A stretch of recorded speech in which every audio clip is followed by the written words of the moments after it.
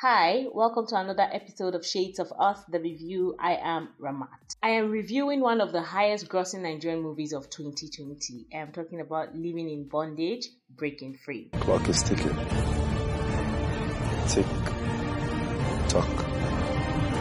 Tick, tock.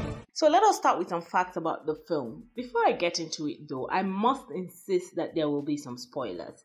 If you have not seen the film, I apologize in advance, but I plan to keep it to the barest minimum. So fingers crossed. Let's get into the movie. Living in Bondage, Breaking Free, also known as Living in Bondage 2, is a 2019 Nigerian supernatural thriller executively produced by Charles Opaleke. The movie was directed by Ramsey Noah and produced by Steve Gukas, Dotun Olakunrin, and Charles Opaleke. The screenplay was by Nicole Asinogo and C.J. Obasi, and the story was by Nicole Asinogo. It starred Ramsey Noah as Richard Williams, Jide Kene Achufusi as Nnamdi Okeke, Kenneth Okonkwo as Andy Okeke, Eyin Nawigwe, I always have a problem pronouncing his name. Yeah, he starred as Obinna Omego. Munachi Abi was the Kelly Wankwo of the film. Yeah. Sean Fakwa starred as Toby Nworie. David Jones was Uzoma Adibe. Ebele Okaro was Eunice Warrior. Zulu Adigwe was Pascal Warrior. Kanayo Okanayo starred as Chief Emeka Omego. Ndidi Obi starred as Nneka Omego. Bob Manuel Udoku starred as Mike Ekejembe, and Nancy Isime starred as Stella. Charlene Chisom Ignatu starred as Kosi Omego, and Chamberlain Uso starred as himself. The music was by George Callis. The cinematography was by John Demps.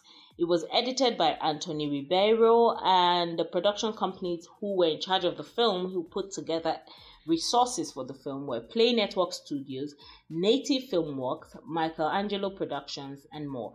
It was distributed by Film One Distributions and released on 8 November 2019. It has a running time of 149 minutes. And the country of production was Nigeria. Languages that were spoken in the film are English, Igbo, and Nigerian Pidgin.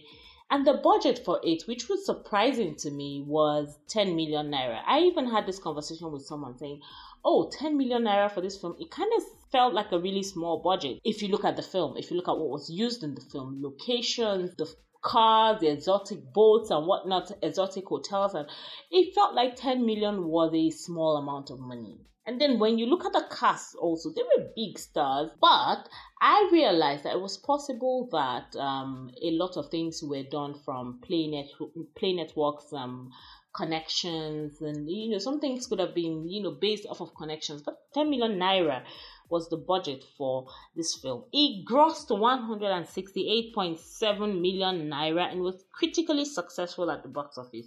Woo! That is an investment anyone will want to have, because you invest 10 million naira and you get 168.7 million naira. That is a whole lot of money. Anyway, in 2015, Charles Opaleke acquired the rights to Living in Bondage from the writer Kenneth Nebue for a possible remake to be filmed in Europe and America as well as in Nigeria. The news was later confirmed on Instagram, but languished in development hell for 3 years. We know all of the trouble that could have gone, So, it was there for 3 years. And in 2018, Ramsey Noah announced the film would become a sequel instead of a remake, and titled it Living in Bondage, Breaking Free, marking his directorial debut. Actors Okonkwo, Udoku, and Kanayo Okanayo, who featured in the original film, were retained. And it was so nice to see them in the movie again. It just brought back a lot of memories, right? Filming took place in Lagos, Owerri, and Durban. Living in Bondage, Breaking Free generally received positive reviews from film critics and audiences.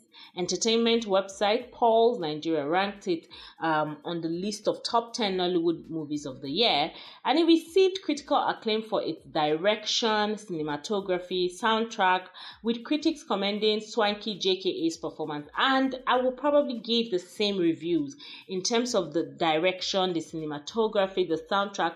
Yes, it was amazing. And Swanky JKA, Jide Kene, woo! He acted that role as if, he needed to pay his rent. But I will talk about that in a bit. Benga Bada of Pulse Nigeria, he talked about the fact that the film shed more light on the existence of occult societies and also praised Ramsey Nouah for his directorial execution as well as his role as the villain. Ooh, Ramsey Nouah! But I'll come to that in a bit. At the 2020 edition of the Africa Magic Viewers' Choice Awards, Living in Bondage, Breaking Free received 11 nominations and won 7 of those nominations, including Best Overall Movie, Best Movie West Africa, and Best Director. It deserved to, but I'll come back to that. A little bit of a trivia. This is the first lead role for Swanky JKA, that's Jide Kene, who plays Nnamdi, and he did it so well. Yes, there were times where it didn't feel like it, but for the most part of the film, he translated the role well. Now, what is the storyline of this movie we've been talking about?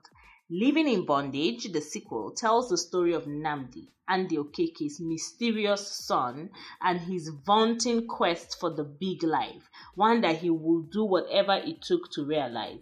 Nnamdi's untamed quest for the quick buck, fast cars, easy living inevitably took him on a perilous journey. So let me talk about my favorite and least favorite things. So as usual, I'll start with the things that I like the most. Jide Kene, I've said it again, Swanky JKA acted the role like somebody was about to throw out his clothes and his things from his house and he needed to pay his rent. He acted this role well. I loved him. But another person who brought his complete A game to it was Ramsey Nouah. Ooh.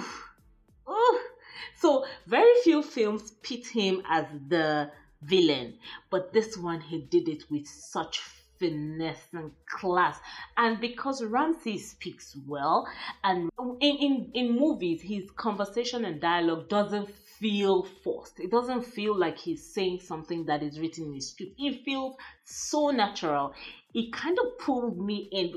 Okay, so naturally I like Ramsey Nouah, but then him as a bad guy, there was this point in the movie where he was shaking hands with businessmen and what have you, and then every other person was, there's this slight bow that is an African thing, and here he was standing erect, unmoved. It was the complete definition of opulence and power, and he translated the role well. There are some simple things that a person does in a film that is just fantastic. It encapsulates the role and it just brings the role out well. So yes, Ramsey Nouah, lots of kisses, because man, he brought his A game to the role. I loved that opening scene.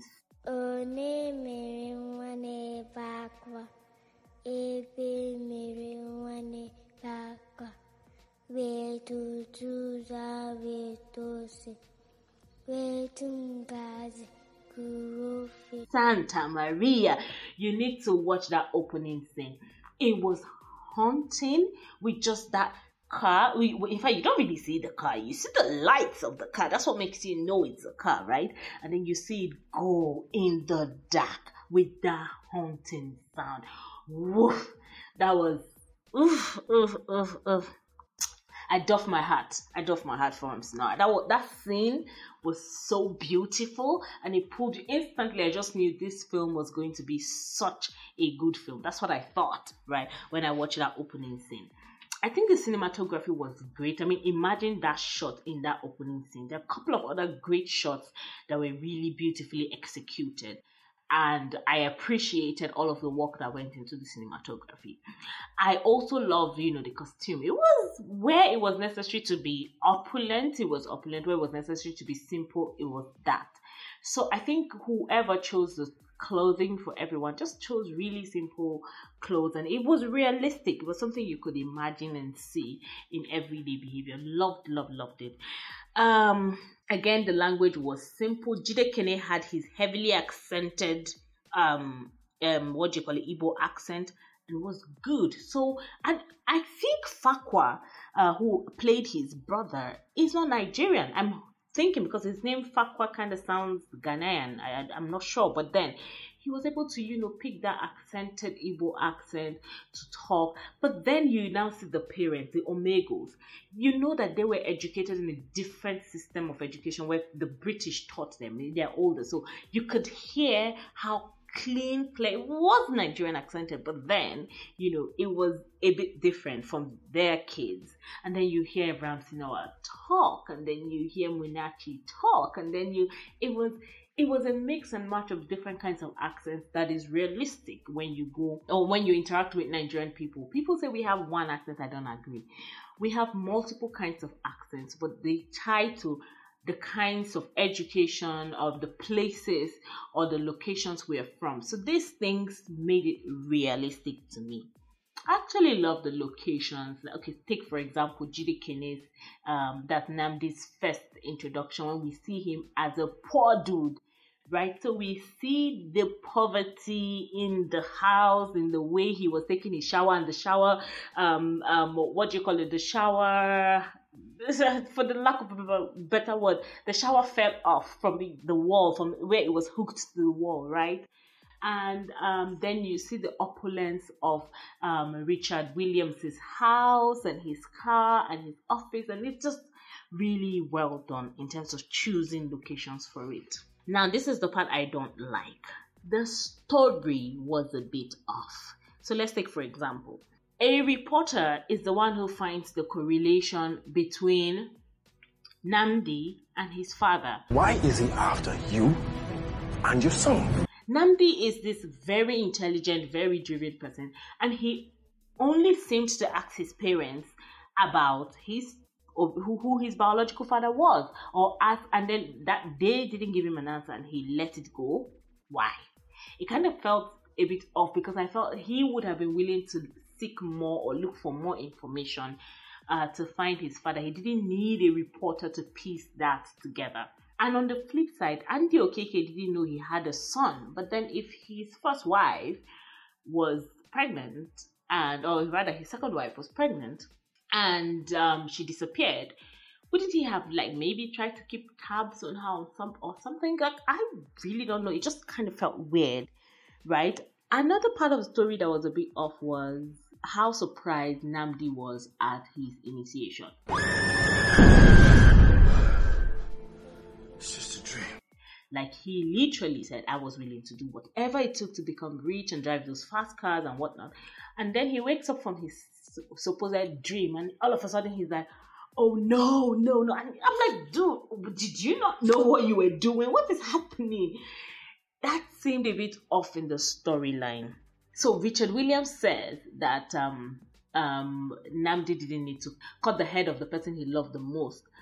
But then we have the film starting with Obinna cutting the head of his child, right? And it was just like, okay, so if that was not necessary, why did we have to see that in the beginning, right? So in a way, the story was a bit off. And then some of the dialogue, it was painful to listen to. So where Nnamdi was at that crossroad where he had to make the decision for who to kill, his brother kept going, don't kill me, I am your brother. And I'm like, okay, this sounds weird, what's going on here? The fear wasn't communicated properly. It just kept saying, oh, I am your brother, and it just felt off in so many ways. But so let's have the second part where Munachi, who is Kelly and the girlfriend of Nnamdi, is asking him, what have you done? What have you done? And that scene felt so like she was acting, unlike the rest of the scene. That scene was like, act, stop acting, let's see you be real. And so that was a bit off. And then finally, that scene between Andy Okeke, who is the father of Nnamdi, and Richard Williams in the church. So we have the cross turn over, then we have the doors fling open, and we have Richard come in, and it was like drama. And then Andy starts quoting the Bible, and it's like, oh my goodness, can you put some more power to this? If you're going to fight with the Bible, put some power to it. But it just didn't come, right? And then, the banter coming from Richard, who is Ramsey Nouah, was amazing. He was good. But from Andy Okeke, oof. I didn't really like it. So it was just a bit off. It was a bit off. Yeah. So there were other parts, but these are the major ones that I want to talk about. I think overall it was a good movie. I don't know if, however, we enjoyed it because of the nostalgia from the first Living in Bondage or based on its own merit. The acting was awesome in many instances, and the movie was visually appealing. I think it was a gamble that paid off, but the story about the occult is not one that I connect to. In the past, I would have said, oh yes, this is possible. But because of my present way of thinking, I had a problem with the story of the occult, and it was okay, it's fine. I'm not saying there's anything wrong with it. I'm just saying I had a personal problem with it. But many Nigerians, and I dare I say many Africans, would easily buy into it. So I think it had its audience. For me, I looked at the other things, the other parts of the stories, right? Just the occult one that didn't really jive with me. Especially that thing where they were supposed to be having the Jesus fighting the devil kind of, tired of that storyline. But anyway, regardless of all of this, I would rate the movie a solid 7/10. But that is my opinion. What do you think about Living in Bondage? Do you like the film? What are your favorite and least favorite parts of the film? Share your views in the comment section. And remember that you can select the movie that you would like to see me review next week, and I will definitely get on it for you. That's about it on the show. Please listen to the end of this podcast to find out ways to contact me. And don't forget to tune in every Tuesday, Thursdays, and Saturdays at 1:05 p.m. West African time on our various platforms. It's Hugs and Kisses from Ramat. Bye. That's a wrap on today's podcast. Like us on Facebook and LinkedIn at Shades of Us, or you could follow us on Twitter and Instagram at Shades of Us Media. Tell us any song, album, movie, or series you think will make for a great review by sending an email to shadesofusafrica@gmail.com or a WhatsApp message to +234 905 912 7552. Thanks for listening. Bye.